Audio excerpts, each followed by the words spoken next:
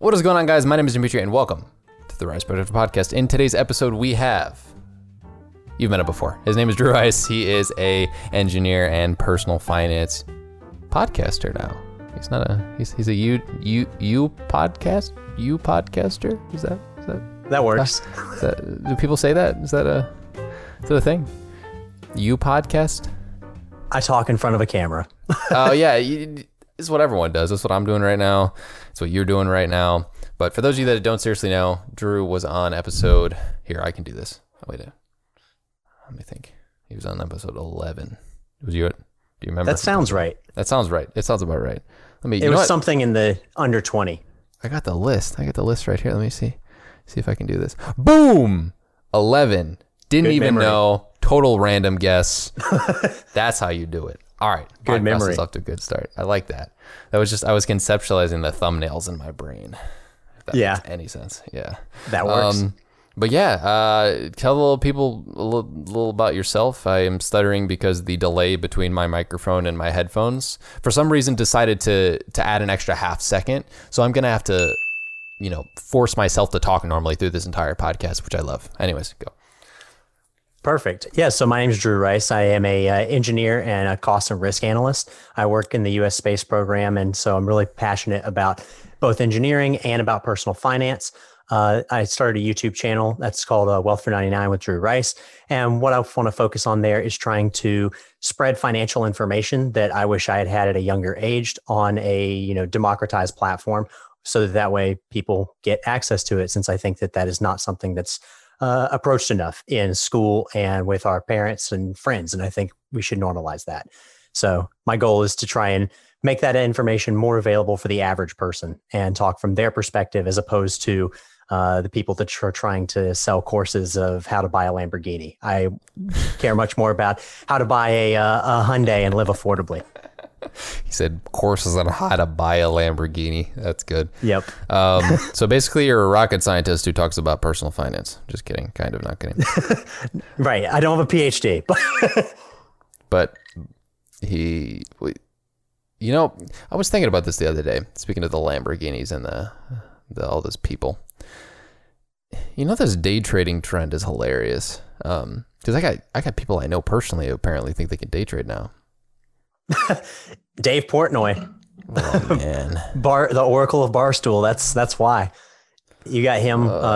It's very entertaining in a very sad way. But Wait, Dave's the guy who does the pizza reviews and owns Barstool? Is that the name? That guy's yes, name? yeah, Dave He's Portnoy. funny. Wait, he's pitching that? Yeah, so no. so DDTG, so like no. Davey Day Trade Global is No. is like a hashtag on Twitter, No. and he it's basically him doing like almost reaction videos, but to the stock market, and it's him talking about like going all in on this stock or that stock depending on the day. That's funny, and he but I don't know, man. Yeah, it's funny, but nobody should take it seriously, because nobody should take it seriously. Yeah, it's really entertaining though. That's dumb but entertaining at the same time. Right. Like his classic one is he's talking about so he's been ranting about how he's better than the pinstripes or the suits, and how he's going to beat all of these institutional investors, and so that's his main thing. But the problem is, dude, though. He's just such a dude. He is. Well, yeah, he is. And the other thing is, whenever you're looking at his like actual returns, it's like, it's not better than the average literally, it's not better than if you had just bought in the end of March and held. Like, because That's when hilarious. you consider the amount of taxes he ends up paying, he's paying over, 50% of his taxes with his bracket. Like, That's not but good. it's entertaining. It's fun I did for a him. video on It's it fun for if him. people are interested. Yeah, right. It's fun for him. By the way, the reason I got up is, sometimes I just have OCD and I'm like, am I recording? Probably not though, because I'm me and I forget. Actually, I never really do forget. I always just have to check, because also on my way up there, I heard a very large crack in my knee, and that felt good. Not really. I got a bum knee. I don't know if you've heard this story, but I've had a bum knee since I've been in 8th grade. Oof. Yeah, I probably tore my patellar tendon, but just haven't done anything about it. Playing baseball. no fun. Yeah, no, it's just been hurting me forever. And right where the patella tendon like connects with the patella, just had a little bit of a to it. So feel Dang. great. Good thing I'm going to be sitting for an hour. Anyways, we've known each other for a while. We actually just did a little 10-person collab with Vince Liu. Shout out to Vince, who's been on the podcast twice, and now Drew is the second of the second time people. Woo, woo, woo, back on the Retrospective podcast. I got to get other people from that get together on this show, but Oh, definitely. yeah, Ryan and Dang and whatnot, and we just had like a little YouTube gamer night. I might put the link in the description if I remember. It was a pretty fun night. We played Scriblio. You guys enjoyed alcoholic beverages while I laughed. Yes.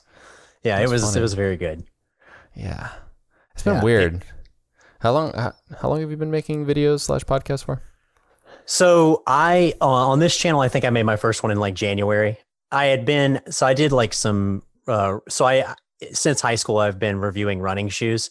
Oh yeah, you have another. And so I did those on like a smaller channel that I don't really care about. But basically, that was where I just like practiced because obviously we're all terrible at the beginning. Of course. And so that I did that for a couple months, just trying to figure stuff out. And so then, since January.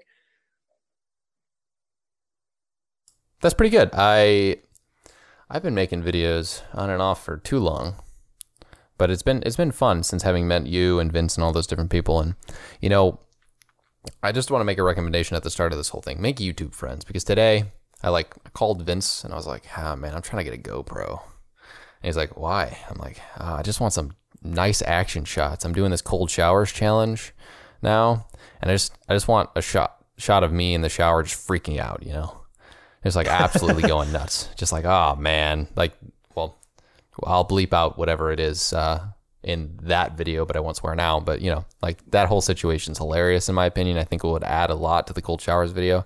And also, for sure, I have some cool news. Did not tell you until just now. I don't know if you're aware of what the Canon 5D EOS 5D Mark IV is. It's a $2,500 camera. What if I told you that I forgot that in my tuition cost, I can rent that out for free whenever I want from school? That's amazing. Yeah, I forgot. And then yeah, I would be on that. Yeah, I'm doing it tomorrow. This is being recorded on September 24th, and by September 25th, I will just the B-roll. Ooh, the sweet shallow depth of field that I've been craving for since I've had this iPhone or whatever. Oh man. Yeah, no question. And a GoPro is definitely a great addition too, but yeah, right. Yeah, you can't beat that. I've just been thinking about it.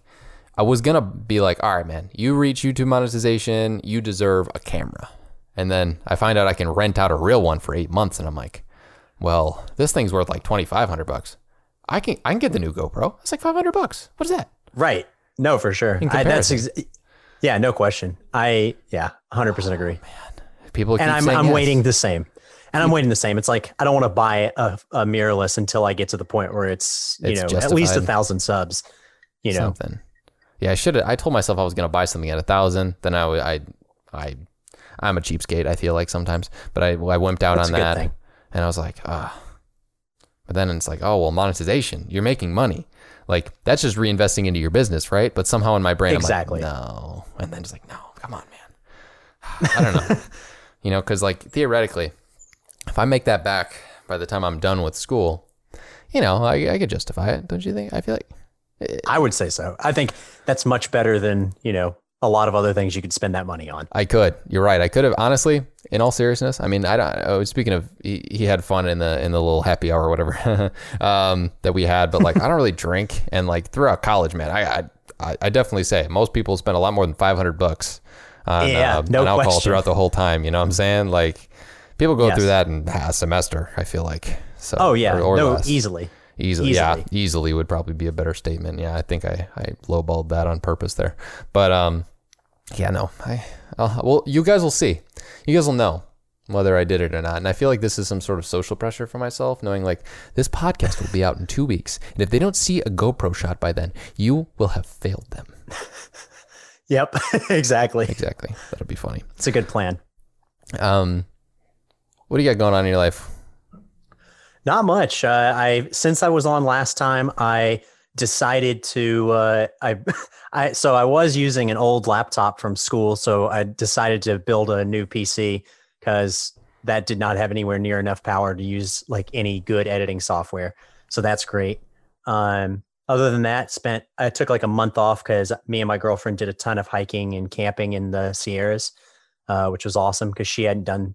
So like the tallest mountain in the contiguous 48 states in the U.S. is Mount Whitney. And my girlfriend had never gone on a 14,000 foot peak before. So I took her on Mount Langley, which is one of those. And then there's only like about a dozen in the United States. And so I took her on that. And then we went and did Whitney together. So that was really good. I took that entire month of August off and then came back and started doing more of a podcast style on YouTube because I feel that fits more with what I want, what my goals are as far as like trying to work full time while doing this. Yeah. That's okay. Well, first of all, the way you formulated that means you had done that before. Yeah, I did it last year. I hike a lot because I like running and trail running. So I do a ton of. So one thing when I first moved out to Los Angeles from North Carolina, I didn't know anybody, and so one really good way of meeting people is joining different meetups. And since I'm really into the outdoors and trail running, I figured why not go meet some hiking people.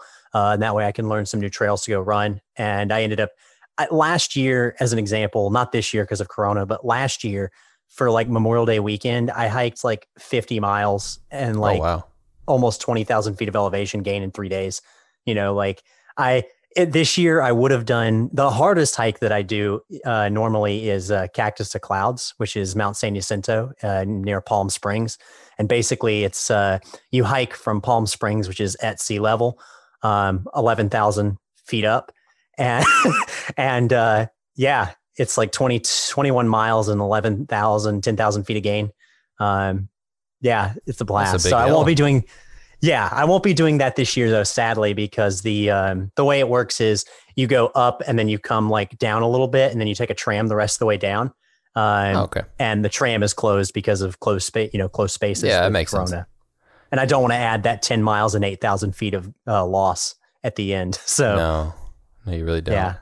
But yeah, we do a lot of hiking in California. It's amazing. There's just so much stuff. So much beautiful, like national and state land to go and hike. Dang, that's awesome. We got some trees left over from like the rest of the city being like skyscrapers. We got like some trees. We got some rocks. Yeah. Got some hills. We got a hill that's made out of like old trash. It's pretty cool. Damn. Yeah. Yeah. The most elevation gain I see is like, I don't know, 30 feet, 30 feet over and over again. Like it's just not existent. I'll run 13. I think I ran 13 yesterday and I had 0 elevation gain. Dang. That's nice. That's nice if you're trying to run, if you care a lot about, trying to get faster for road races. But I do.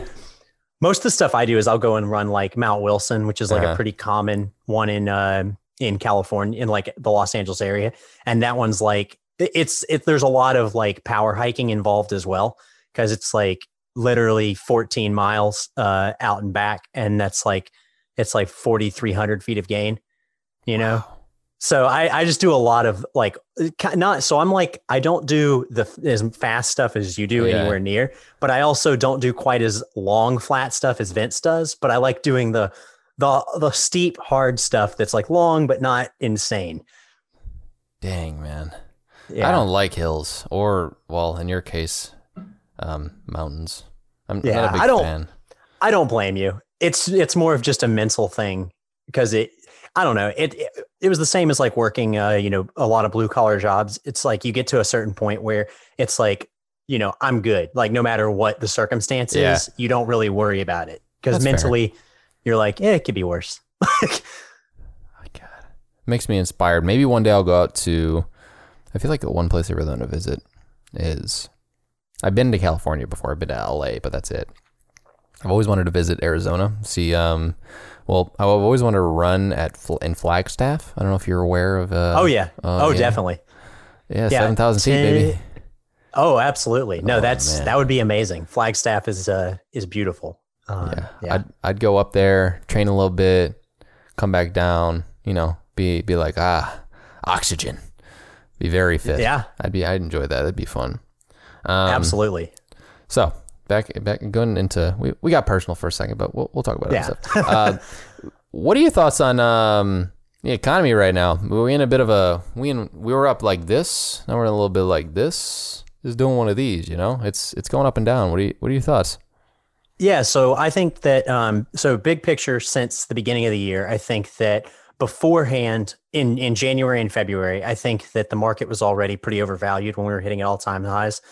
I think that when you look at the rise between the 2017 Trump tax cuts and then in those tax cuts, a lot of the stipulations that were included, they didn't limit the stock buybacks options for a lot of companies, specifically airlines and banks. And I think that they were already a little bit overextended. And that's why then they didn't have the money and needed the bailouts later on. And I think that explains a lot of the fat or the foam at the top of the market then. Interesting. Now, when I say that, what I mean is that when you look at, say, like PE, so price to earnings ratio, and you're looking, so what this is for anyone that's unfamiliar, you have a stock that's a certain price. That stock price is based off some multiple of the amount of earnings per share that you get per year from that company. Generally speaking, you want that to be around 15 or less. That means it's average price or a good deal. If it's over that, generally that means it's a little bit expensive. The stock market on average at that normally is 15 PE. At that time, it was about 22 to 23 PE.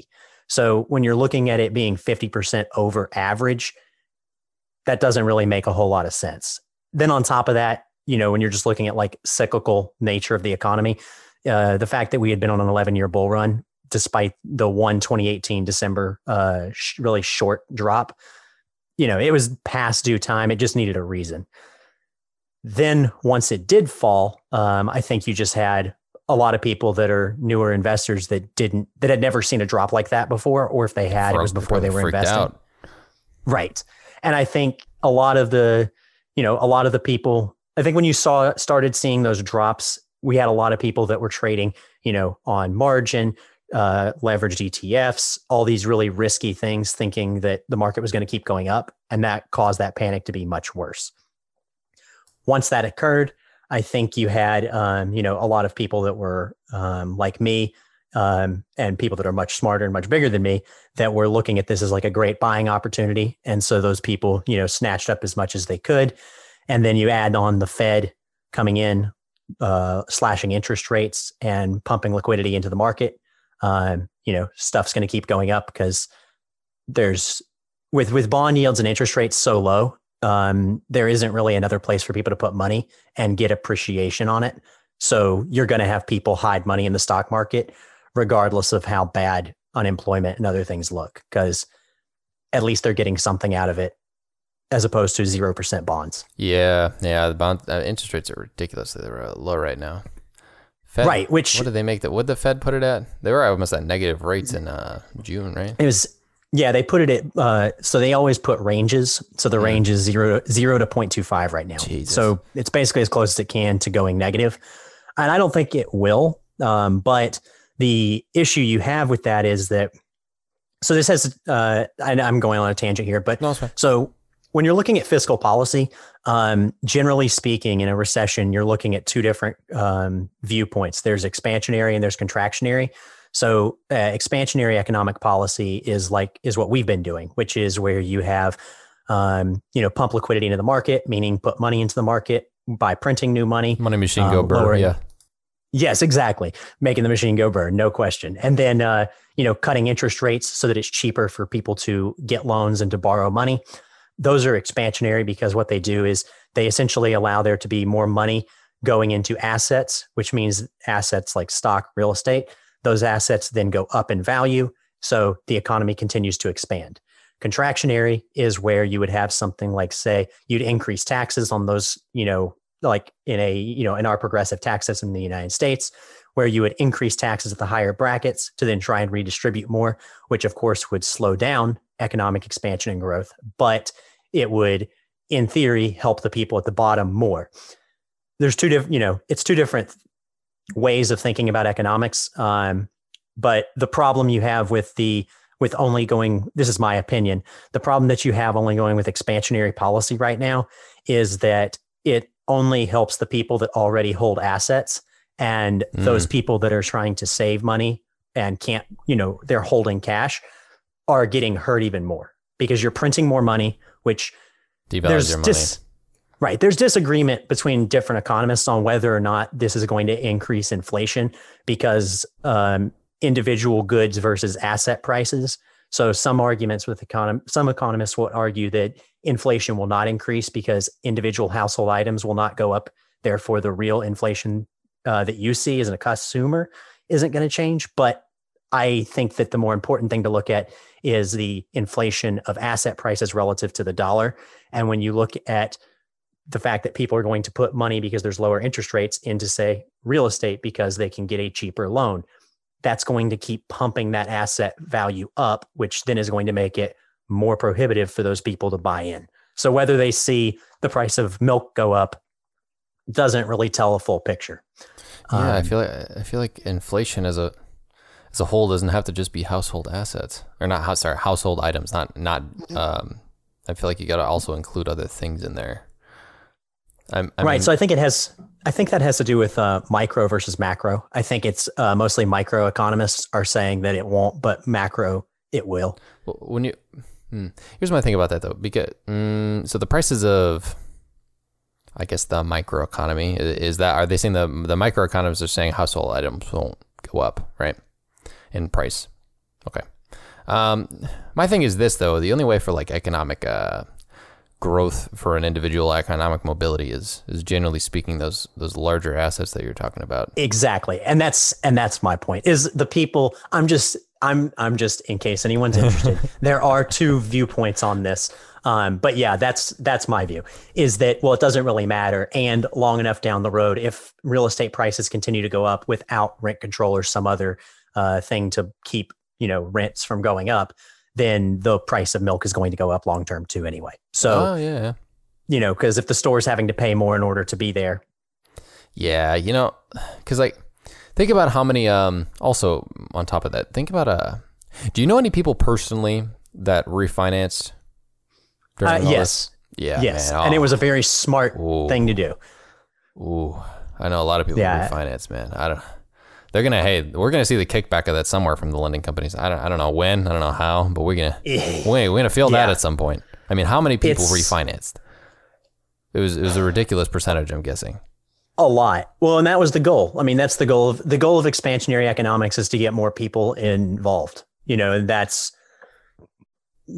it's just, in my opinion, all that does is pump the bubble up more. The reality, I view that there's a certain pace that an economy can keep growing. And yes, exactly. I don't think you can accelerate it, beyond that point. And I think right now it doesn't make any sense for the market to be where it's at. Unless you're acknowledging that there's nowhere else to put that money. And people are just, like if I don't know whether I should put money, just hold cash or put it somewhere, then I'm going to buy Amazon or Walmart or some stock that I know is not going to go anywhere. And even if that doesn't appreciate much from here, I know it's not going to be hit by inflation the same way, because generally speaking, assets are a guard against inflation because they tend to go up with it. Yeah.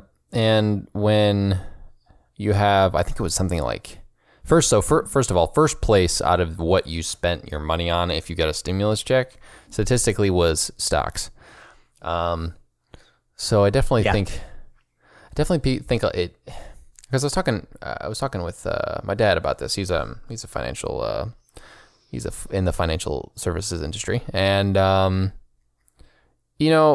part of the reason the economy's inflated, or not economy, the market's inflated at the moment, especially a couple months ago, was like all the predictions that were being put out about our GDP shrinkage, the death toll. I mean, the death toll was predicted to be like 2 million, right? A lot more. A lot more, depending on, yes. It was at least one. I've seen as high as 2, but 1 was definitely said in a worst case scenario, I think. But 2 is definitely mentioned as well. Yeah, and then you see that ridiculous drop we had in March. I mean, I don't know if you Yeah. remember if you sat in front of your TV on the show or like watching any news networks, but like I was just looking at it, I was like, it's plummeting. I remember specifically on March 23rd, the day of the bottom, listening on CNBC to Bill Ackman basically losing his mind about how bad it was going to get. And yeah, it was, and the whole time I was just like, okay, I'm buying. And like, and don't get me wrong, you're nervous as can be. Like when you're buying in that scenario, it does not feel good at the time. Just for anyone listening, you just have to know what looks like a good value and has a low enough risk profile for you. Yeah, you gotta look at bite the bullet sometimes. Yeah, you gotta look at the balance sheets at some point and be like, well, everything else is kind of in a bad spot, but well, this one looks okay to me. Like you got the fangs. You get the fangs to keep it up as well, which is interesting. You got Apple. They had their split. They had their very good new iOS update. I know you don't have an iPhone, but I tell you what, they're doing good stuff right now. I can't really complain. They're amazing. The camera on them alone is testament to how much better they've gotten over the years. Yeah. I know my guy's got a Samsung something S7 maybe. Yeah, I have an S7.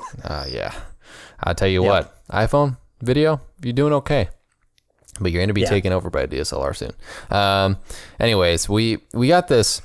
We do have this situation though, where I feel like the fangs they're inflating where we're at a little bit, conceptually. I think, you look at the economy and you got all these companies who are just doing well, and I know tech is the future, and tech will stay there, and Amazon will stay there, and Apple will stay there, yada yada yada, whatever. But I mean, theoretically, just your average business is closing, with everything going on, right? If we close down or shut down again one more time, I think it's something like 40% of businesses will not be able to reopen. Like, what are we gonna do in that situation? I mean, it's a huge problem. So it sucks. So to give a background on just like my general viewpoint is I grew up in a rural area in North Carolina, and now I live in Los Angeles, California. So I've lived in very, very different areas. Very polarizingly different economic and political opinions over there. Exactly. And so what I'd say is it definitely, it's a really, it's a travesty the way that the government has handled this, in my opinion. On both sides, I think that realistically, in my opinion, we need to have more contractionary policies right now, not expansionary. I think that sending out the $1,200 checks one time didn't do doodly for the average American, because that doesn't, I mean, even if you're living in like, really poor housing situation, that wouldn't have covered your rent this entire time, just that. Then when you consider the high unemployment, when you consider the fact that, yes, this hurts small businesses relative to big businesses far disproportionately, I think really the only answer is, in my opinion, the only answer is you have to have the government stepping in and giving more assistance to those smaller businesses, and, probably regulating those bigger ones, especially the FANGs. Like, don't get me wrong. The number one stock that I was buying during the downturn was Facebook. But Facebook, in my opinion, is a monopoly that needs to be broken up or heavily regulated. And I think the same with like, Amazon. I think there were, so I mentioned this in one of my videos the other day about the, or it might've been today. I don't remember when it came out, but basically the Make Billionaires Pay Act, as an example, was one that had been suggested, which I think there are some flaws with it. But basically it was looking at like the top billionaires in the United States, how much they had gained since the downturn, and that we should, put a wealth tax on them to then redistribute to the average citizen for medical bills over the next year. And I think that you would have to do something along those lines. But I think no matter what, us bailing out companies like, and I have two family members that work for the airlines, but bailing out airlines that were using money to buy their own stock and inflate their price instead of giving bonuses to their employees, or saving money, they shouldn't be rewarded, and the government should either they did get 1% equity in them, but they should either get more equity or they should, possibly nationalize them and use them like a utility. The same as like Union Pacific Railroad back in the day. Because that's what a lot of when you look at like Korean Air, Emirates, a lot of other countries do that. And it Emirates is a, that's why airline? So basically it's so it may be private, but it's heavily subsidized. I'm not sure, but it's heavily subsidized by the UAE government. And the only reason I know that is because whenever my family members were looking at, the salaries and the different compensation plans, Emirates pays more than almost anyone. And it's like astronomically high. I'll tell you what, those are some nice airplanes. Yeah. Oh, yeah. There's a reason. It's because they're not having to compete in the same way that the U.S. airlines are. And it's a big issue. That's why the U.S. airlines, generally speaking, can't compete on the routes that Emirates flies. Because if it's heavily subsidized, it's the same as like Hyundai. Like Hyundais are generally cheaper because they're subsidized by the South Korean government. So if I can get this, if I'm as a consumer can get the same benefit for less due to a subsidy, what's the choice? And so I think we shouldn't be bailing out those types of companies. We should be, helping out the smaller ones. Don't get me wrong. That's easier said than done. And it's in LA for the most part, at least in my area, which is the South Bay. People have handled it pretty well. Like businesses, they adjusted to like having to serve, like restaurants having to serve people outdoors, doing a lot of pickup. But this is a much more busy city. I'm sure Chicago and New York are similar, where they still have that. But in rural areas, it's definitely a real grind. And I just think this situation shows better than anything else lately how unequal the playing field is due to unregulated, big business. Yeah, I mean, you got situations where people are going into Costco and you got so many people in these Costcos, and I mean, using the word regulation and Costco in the same sentence at the moment, kind of laughable, because I've seen the large crowds in the Costcos and I'm like, oh, so that's okay, but mom and pop shops got to stay closed. Yeah. And that does suck. And I mean, and I think it's sad to see, like you'll see, so 2 points on that is one, both the, this is political, sorry, but both the establishment Democrats and the, Republicans, both, allowed that. They both signed the bailout bill. Now, don't get me wrong, there was an immense amount of pressure in order to do that, regardless of whether you wanted to, because you had to do something for the American people. But the reality is that when it came time for it, Congress didn't put the average American first. They put the big companies first. And the reason I say that the government should have gotten more equity in those companies is, instead of bailing out companies and getting barely any, with then only a caveat of, like with the airlines, the caveat was that you had to pay people 75%, or no, that was a different bill, but basically you had to keep people on for the end of September. Yeah. Guess what? That means when that's signed, anyone working in the airlines knows that there's going to be people getting fired as soon as October 1st hits.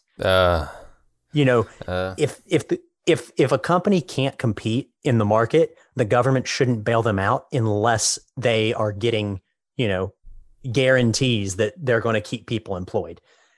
Fair. And if a company can't do that, then they need to either, become nationalized or go out of business or cut their CEO pay, but you can't.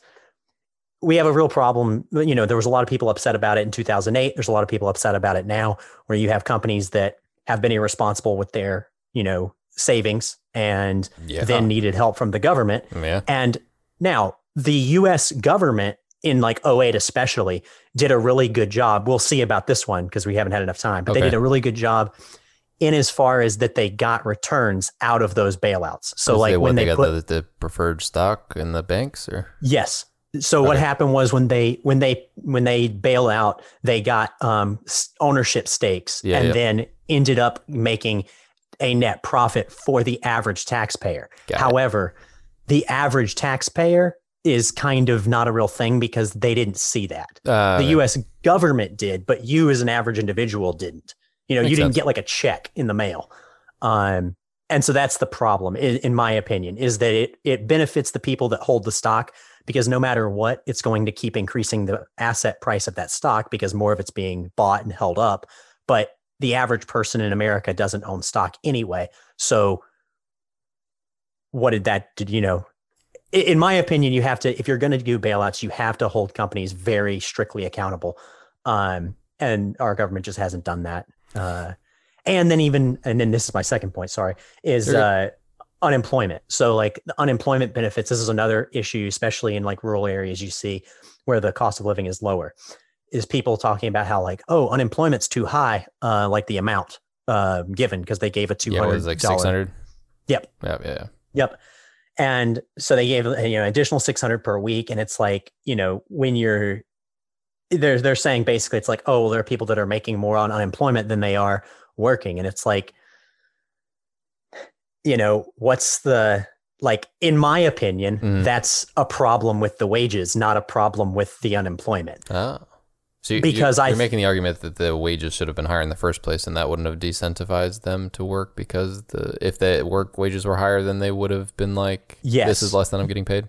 Yes, that would be my argument. I mean, it depends on the area, and it's definitely a gray area because of cost of living. In like Los Angeles, as an example, getting less than that for unemployment that would have been rough. Is insane. Yeah, because the cost of living is ridiculous. I mean, you get a really small apartment for what would be a nice place in other areas, especially rural areas. Laughable difference in cost of living. Oh yeah, and so there's definitely a middle ground there, and I'm not sure exactly the best way to fix that. But in my opinion, as an average American, I would not be upset about someone making more on unemployment because, I'd be more upset with what affects me as an average person. Why am I not getting a bigger share of the profits from that company? That's my view. What were your thoughts on how other countries handled it regarding, I think the UK had like 70 or 80% of their pay was given to everyone that was helped and subsidized by the government partially. And most of the EU did that, at least as far as I know, because I know Germany, France, and UK did that. And Canada did 2,000 a month stimulus checks every month since the beginning. And in my opinion, that's a much better strategy. Now, I would have to look into exactly how they, where they're allocating that from. From my understanding, they were doing, at least in Germany, they were doing it from a sovereign wealth fund, kind of like Norway and the UAE have. But I would have to look into exactly how they were paying for it. But in my opinion, instituting a wealth tax is the way to do it. And you have to do that because I don't think stimulus helps the average person. Because I think that if I'm a person that's in need and I don't have the money to cover expenses, then if I get $1,200, I'm just going to spend that $1,200. When I do that, that's going to go back into the economy and increase asset values, which is then going, and I'm not going to have that money. And even if I do, I can only save it because I can't afford to invest it if I don't have a emergency fund. And so then my money continues to get smaller while I'm pumping up the asset values of the people that have assets. So the problem, in my opinion, with just a stimulus is that you're making the wealth gap continue to grow. Interesting. But that's my view. In general, I think the better alternative is you have to tax people more in order to do that, which is what those countries do in general. They do. Compared to the United States. Yeah, I think obviously Canada as a whole taxes people much more than we do.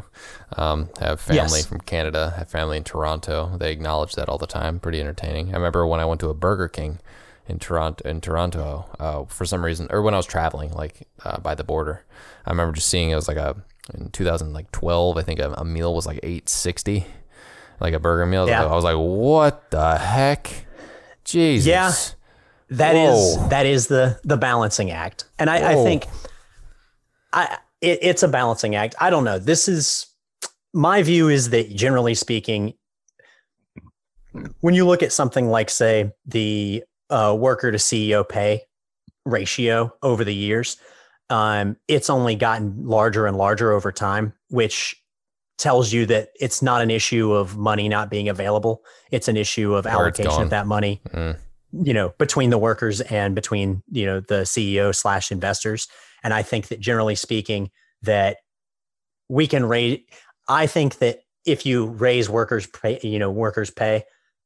you're going to end up making it better for those workers. And even if prices go up, some, the obscene growth of CEO pay is a real issue. Especially, totally. Yeah, like when you're looking, like Amazon is like the classic example right now.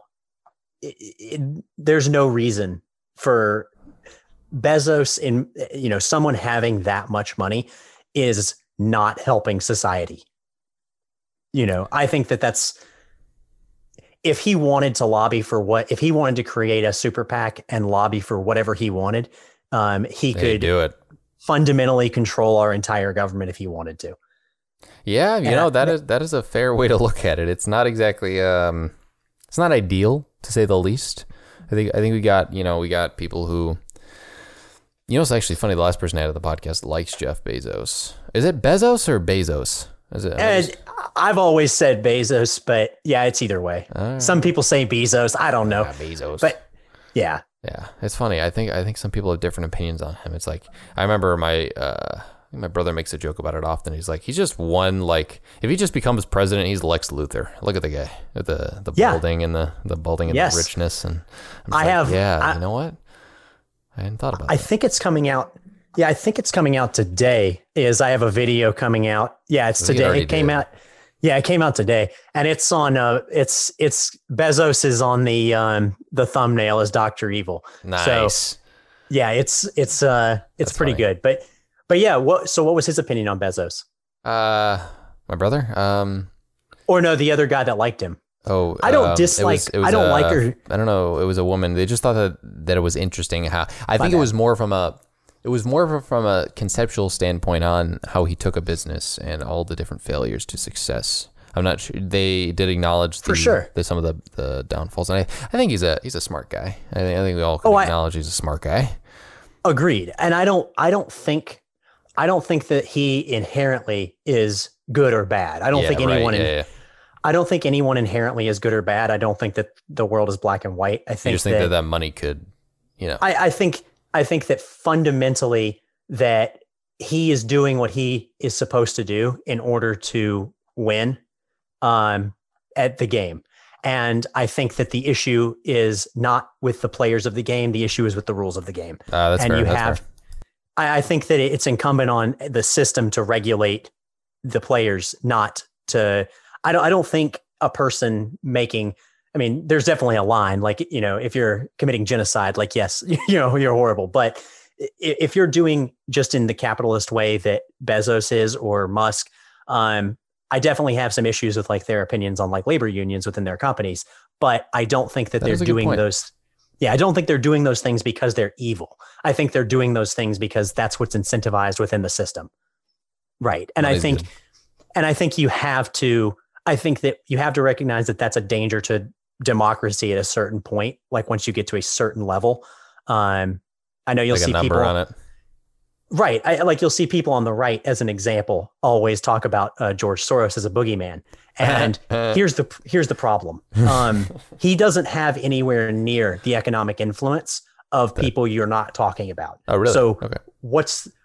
Compared to like Bezos as an example, Bezos has far more. So then the Soros Foundation.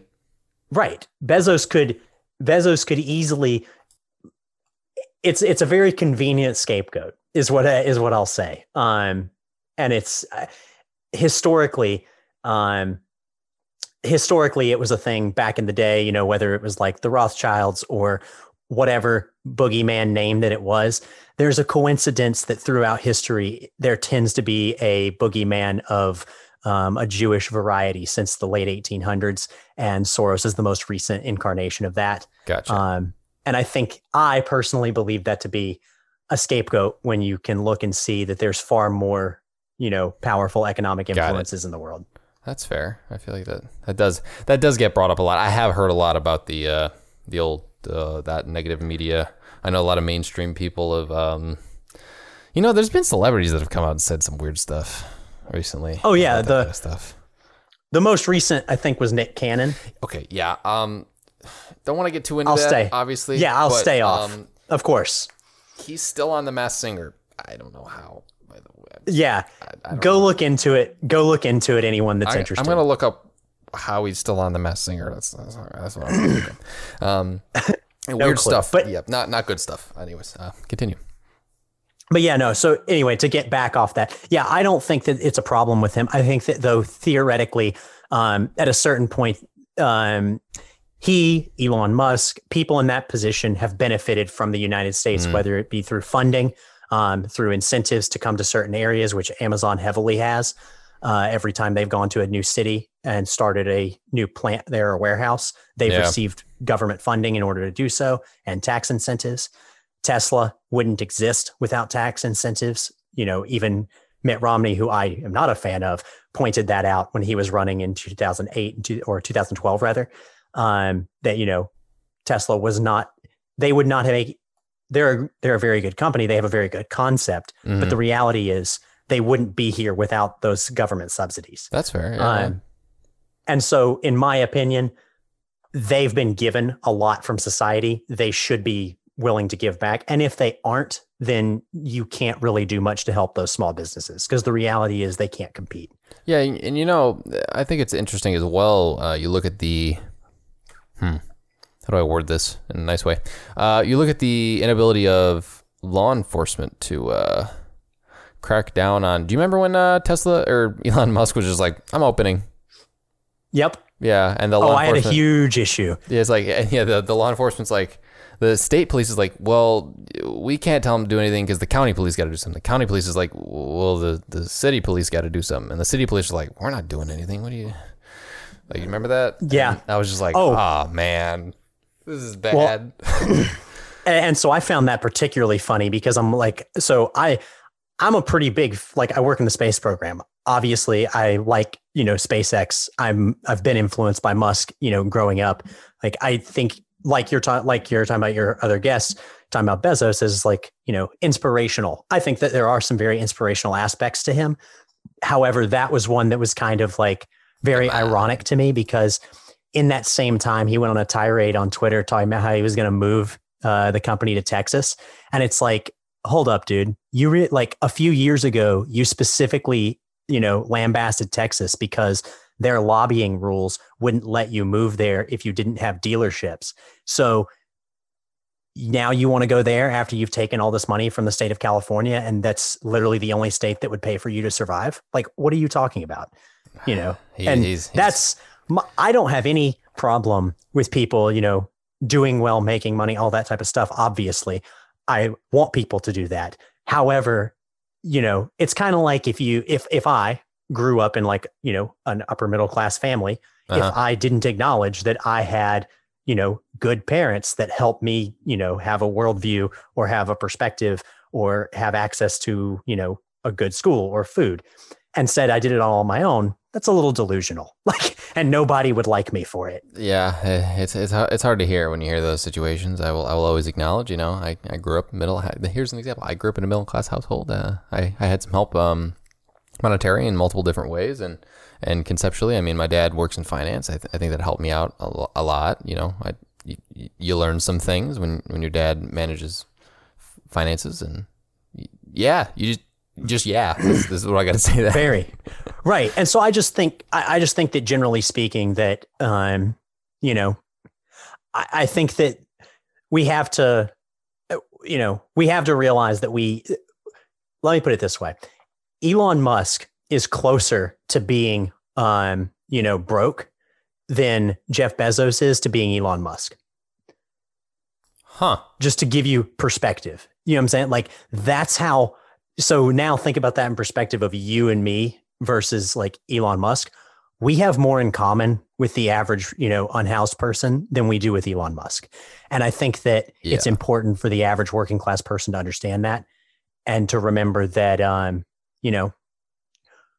we should be, voting and supporting things that are in our best interests. Very fair. Very fair. It's crazy. We're going to there's going to be an election soon. You think about that? I haven't been thinking. I have been thinking about. Everyone's been thinking. Of about course, it, I've been thinking. Yeah, you're like this. Of course. What are you saying? But like in all seriousness, we got. When I'm recording this, it's the 24th, like I said. So we got another week till October, and then you got only what is it? The 8th? Wait, is it the 8th or the 4th? I'm forgetting. It's the 3rd, and then the 4th is the day after. They got it. It's because everyone's been joking about the day after something disappearing. That's why. That's why. Yeah, people have been making that joke for a while. So we got 5 weeks. 5.5, huh? That was quick. Mm-hmm. Very. 2020 has gone by extremely fast while we've been inside. I was acknowledging this to the last guest.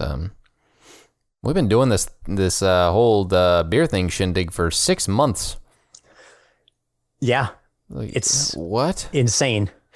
Like, whoa. It's insane to think about. We got foosball back. We got foosball. I love foosball. We got baseball. Yes. We got Chicken Wings America. We got a lot of stuff back, which has been good. That's a positive thing. Another positive thing. What mic are you using? It sounds good. Yeah, I'll send you a link, but it's a Fifine, Fine, and it's it works really well. I'll send you a link. Okay, cool. Because they send me an email saying like I'll let you try it out for free. Oh, yeah, and like awesome. I'll let you have one for free if you review it and make a video. And I'm like, huh. That's the way to do it. That's awesome. Makes me think I want to reach out to like a budget GoPro company and be like, no, that's 100% what you should do. That's how I got into like literally from age 19 till now. I've not had to buy running shoes since then. That's awesome. And that's literally from just emailing out people, like going on like Let's Run forums and looking for contact info for like Brooks and Sony and Saucony and New Balance and Nike and just emailing people until you get an answer. Dude, you actually got the running shoes though? Yeah. What? Some of them I have, like Saucony, I have to send back because they're prototypes, but then, other ones. So if it's directly from the company with running shoes, if it's directly from the make, then you have to send it back. But if it's through a third party, so I also do reviews for runrepeat.com, which anyone, I get to keep each time. So smart. I feel like as my channel grows and I don't want to say influence because that just sounds weird. My channel grows, like I definitely could. I already have 2 microphones, so I was like, I don't need another one. I don't want to be a mic guy. I don't need a million microphones, but I can deal with some budget GoPros or something, some like third company GoPros. I wouldn't mind. This is what I want in my life. I just want this. I want to be able to do a coffee shot with this nice DSLR camera, and I want people to think I'm pouring coffee onto my camera as an alternating shot, but it's really just an action cam in a giant vase, and I'm just pouring water on it, and then cut back, and it's just a great sequence. I saw a Peter McKinnon video about it, and I'm just like, I've seen it. I've seen the same exact video. It's so good. Yeah. I've been wanting an action cam for months because of that, and I'm too stingy with my money to make it happen. I would definitely go with the GoPro because I went with the Action Osmo from DJI, and it's really good, but it has like it's really convoluted to live stream with compared to a GoPro and stuff like that, where GoPro is just a head. Yeah, the 9 that came out. Have you seen the 9? Yeah, that's the. Dude. I would not get the 8. The 8 was like so close, but like then there was did just the 9. Yeah, they have the 30% bigger battery, the front-facing camera. That's yep. The lack of front-facing was a huge issue with the 8. Oh man, it just looks so good. I mean, there's so many aspects to it. You're just like, I want, but do I need? Wants and needs. Something self-development, something yes, productivity. Oh, absolutely. Oh man, that's a hard one. But I'll be honest, I keep skipping out on getting stuff for the channel. I haven't gotten anything for the channel since, well, I did get this Joby thing that it's managing to hold my phone on top of my monitor right now, which is pretty great. I'm debating on getting a monitor stand. I'm constantly debating on getting a lot of things, which means I just never get anything until there's like a holiday. That's the same way I am. Yeah. I have a ton of order like lists, online of like stuff I want to get. Yeah. I'm waiting till I'm at some point going to get a new phone, and then I'll have because I have a 4-year-old phone right now, or probably older. I think I've had it. It's old. Yeah, I've had it for a while. 5. Yeah, you're a little behind the time, which is okay. It's okay, bud. Very. Not all of us update our phones often. I don't really. Mine was 5 years old before I got the iPhone 11. But you know what I will say? I did just think to myself, I'm going to get monetized around Black Friday. So I could justify Black Friday price of a GoPro Hero 9 with, with the lower price, and it'd be pretty great. Definitely.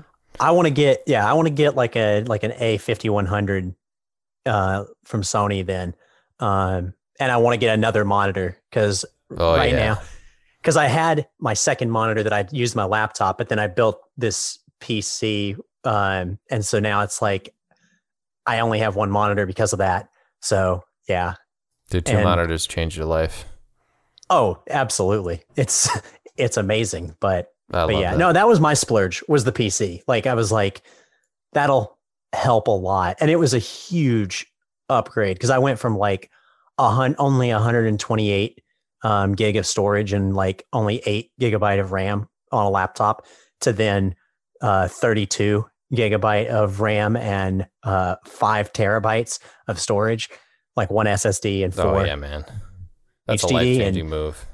Oh, it is. It's my stuff renders in literally like, it's like a third of the length of it. It's or faster. That's ridiculous. I love it. My old one, it would take like 4x, like a 10-minute video might take 40 minutes. Oh, and I was like, this is come on. You're like, what am I doing here? And now, you know what I am thinking, back to when I got my PC. I got my PC in about 2018, or like the 2018, 2019 sort of crossover time period, because it was over winter break. I got my PC then. Man, I tell you what, the last time I made an investment saying I was going to make the money back, I did. I got some video editing gigs, made that stuff back in like 2 months. The justifications just keep on coming in my head, Dimitri. I gotta pull the trigger. Next thing you know, GoPro Hero 5. Nope, 9. Jesus. I'm just trying to skimp out on myself already. Calm down, Dimitri. Right. Come on. Yeah, GoPro Hero 9. I'll be vlogging with it instead of my phone. Or, I got this DSLR. Like, it's basically, I got the DSLR in the bag, and my logic is this. If I was going to spend like $1,000 on a DSLR camera, this is half price. This is basically half price. And I get both. Oh, yeah.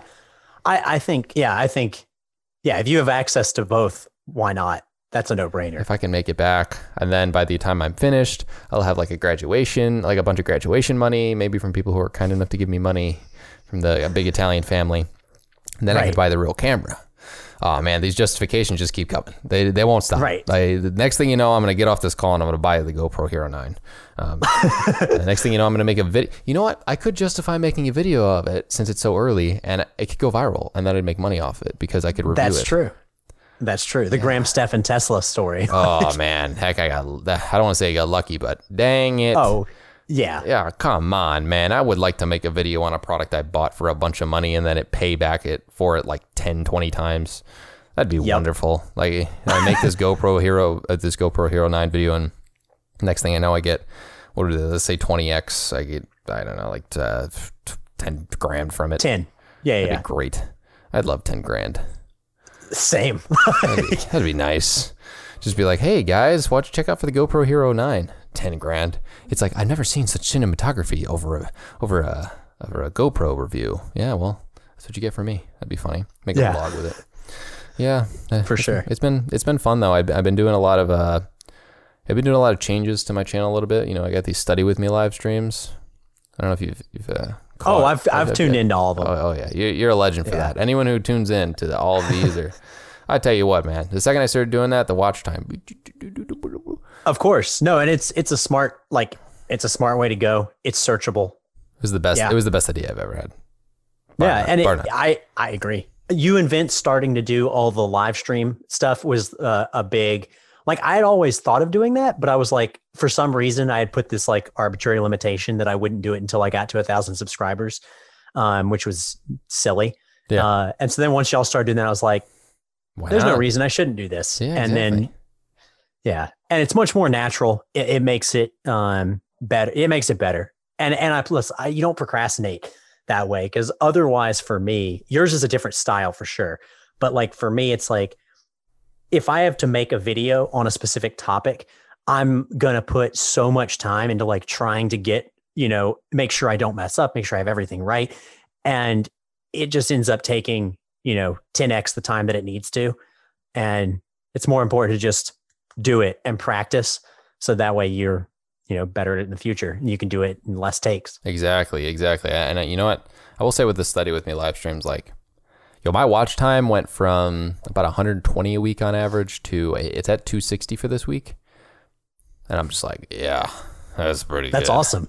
That's That's pretty awesome. good. And it's like, it started the first week, it was like 200, second week, 220, 240. Now it's at 260. I have a feeling like, there's going to be some marginal and repeat gains from like old study with me live stream videos. So if like, I noticed the other day, like my one from a week ago got 6 views and I'm like, why? Like, why? Oh, if this becomes a trend and then YouTube's like, oh, this guy's getting a lot of watch time at once, then they might be like, algorithm. Right. Oh no, I think so too. And it's searchable. That's really the main thing, is like you Stay said with me. before.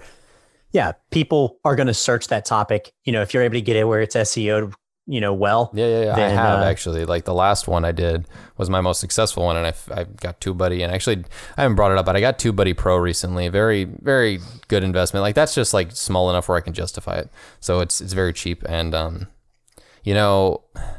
SEO'd that thing, and there was a consistent stream. Like while it was live, every minute there'd be a view that was like a live view, or every 2 minutes I'd say it was like a YouTube search view, and I was like, must have keyworded it right, got it right. I'm very excited to see how I awesome. can keep tweaking this new SEO I'm trying to do. I am trying to spend more time on it. I am also, you know what I'm going to do? I'm going to put captions in my videos. Like so quick tip, I know you're doing this live podcast now, but so YouTube has auto-generated captions, right? So if you just hate yourself for about 3 times the amount of time that the video you are is being put out. Statistics have shown that if you put captions on your videos that are edited, it will increase your views by about 15% because YouTube pushes it out more because it has better SEO. Because the auto-generated stuff does not count toward index crawling that YouTube does. But if you edit the auto-generated ones and then hit save, it will make a new one that will be considered a brand new, like you wrote out the captions, but all you're doing is adding periods, capitalizing things, and fixing words. Gotcha. Yeah. That I might have to do. Yeah. So look up the video. Yeah. I can send it to you after, but like look up for how sure. to put captions on YouTube videos. And I found out that was like a very easy one. So I'm going to spend like an hour a week. I have my videos on Sundays will now be, like the usual 10, 12 minute video.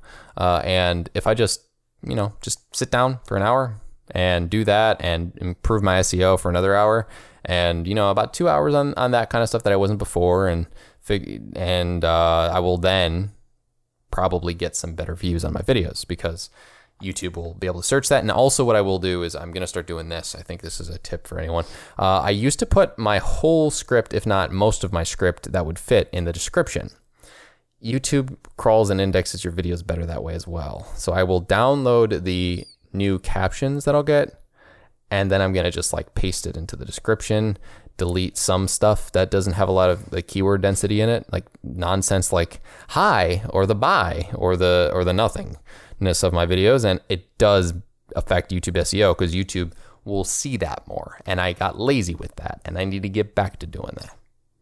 Gotcha. I'll definitely have to check that and TubeBuddy out because mine, it's like, now it's, I essentially figure out, a couple topics I want to cover each week that are relevant, to the average person, I think. And then, I'll have those notes. I have like a couple bullet points, and then basically, I sit down and talk about each topic for 10 to 20 plus minutes. Yeah. And then that way, when I finish, it's done. And then it's, I do that for an hour and a half. You're clipping it right now, which I think is a good idea. Well, and what you can do is on OBS, you can have hotkeys where you can start the stream, but then as I'm speaking and I switch to subjects, I can hit one button and have start record. And then when I finish, hit one button, stop record. And then when I finish, I've got 5 to 6 video clips already ready. And then I'll show you, I'll send you a video.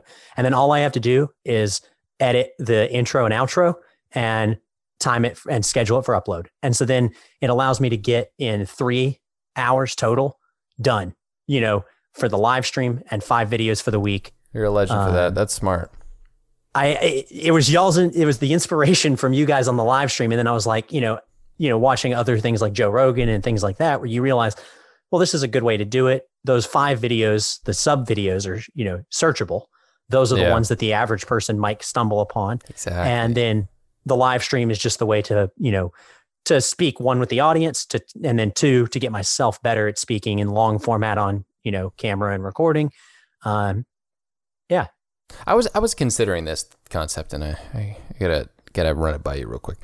I have this podcast. I was thinking about making another podcast channel and just doing like a RPP clips channel, or just like putting the clips. I feel like putting the clips wouldn't make much sense on my channel. Because you already make enough videos. Yeah, because I already make enough videos. But I have considered doing that, or I have considered, I do homework on Mondays. Like, should I stream the 3rd time? Do I? Should I? Is it too much? Can it only help? What do you think? I think it can only help. Should I think it might stream whenever I do homework? I think it would help. I mean, it depends on the person. Like, obviously, if it alienates your own viewers, then that's the problem. But I don't think that's the case. And as far as clips, like what my long-term plan is for now, I'll do them on my channel. And you might want to do that as well. And then once you get to a certain point subscriber-wise, and you want maybe 5K, 10K, whatever it is you want, then what my plan is to then make you can make a branded channel, which is a channel that's underneath your channel. Then what you can do is make a branded channel, which would be RPP clips. Yeah, and then you or can like JRE clips. Oh, you could auto move that stuff. You can, it's only with branded channels. Yeah, so if you I make have a personal branded one, I don't have a branded one right now. And it's easy, but I'll send you. But basically, you make a branded, you can then move all of them over. So in that way, there's no real, and it doesn't lose any of your likes or other comments or watch time. Your comments will not transfer, but every other comment, likes, and watch time will. I have thought about, I definitely 100%, by the way, a lot of these ideas I'm throwing out, right? So I'm in a time sink right now, or not time sink, I'm in a time hole right now in regards to, it's the same sink hole, whatever. I got school. I'm taking extra classes. Usually my program is only 3 classes a quarter, but I'm at 4. I run a lot. We both know why I run a lot. I just can't say it. And if I had more time, I would definitely put more into this. It's just like, I have so many different things. Like, if I just had like a little helper, you know what I'm saying? Like, I just need one person because I have a website too. People forget that I have a website.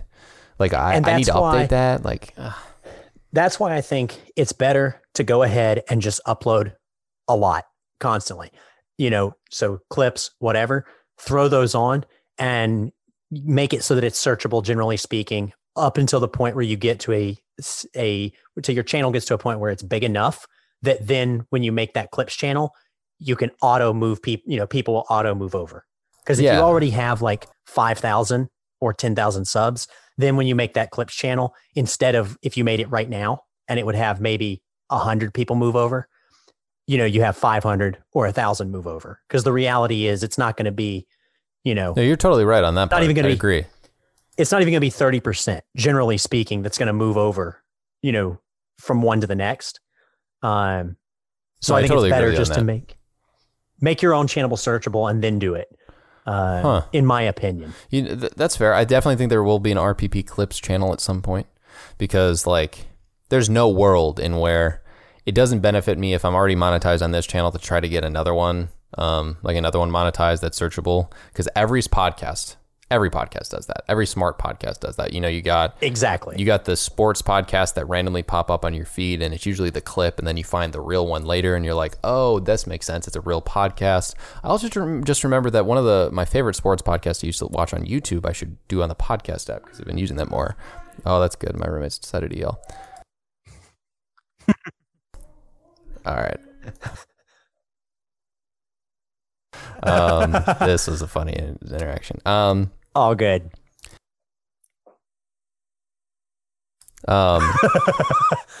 We're all human.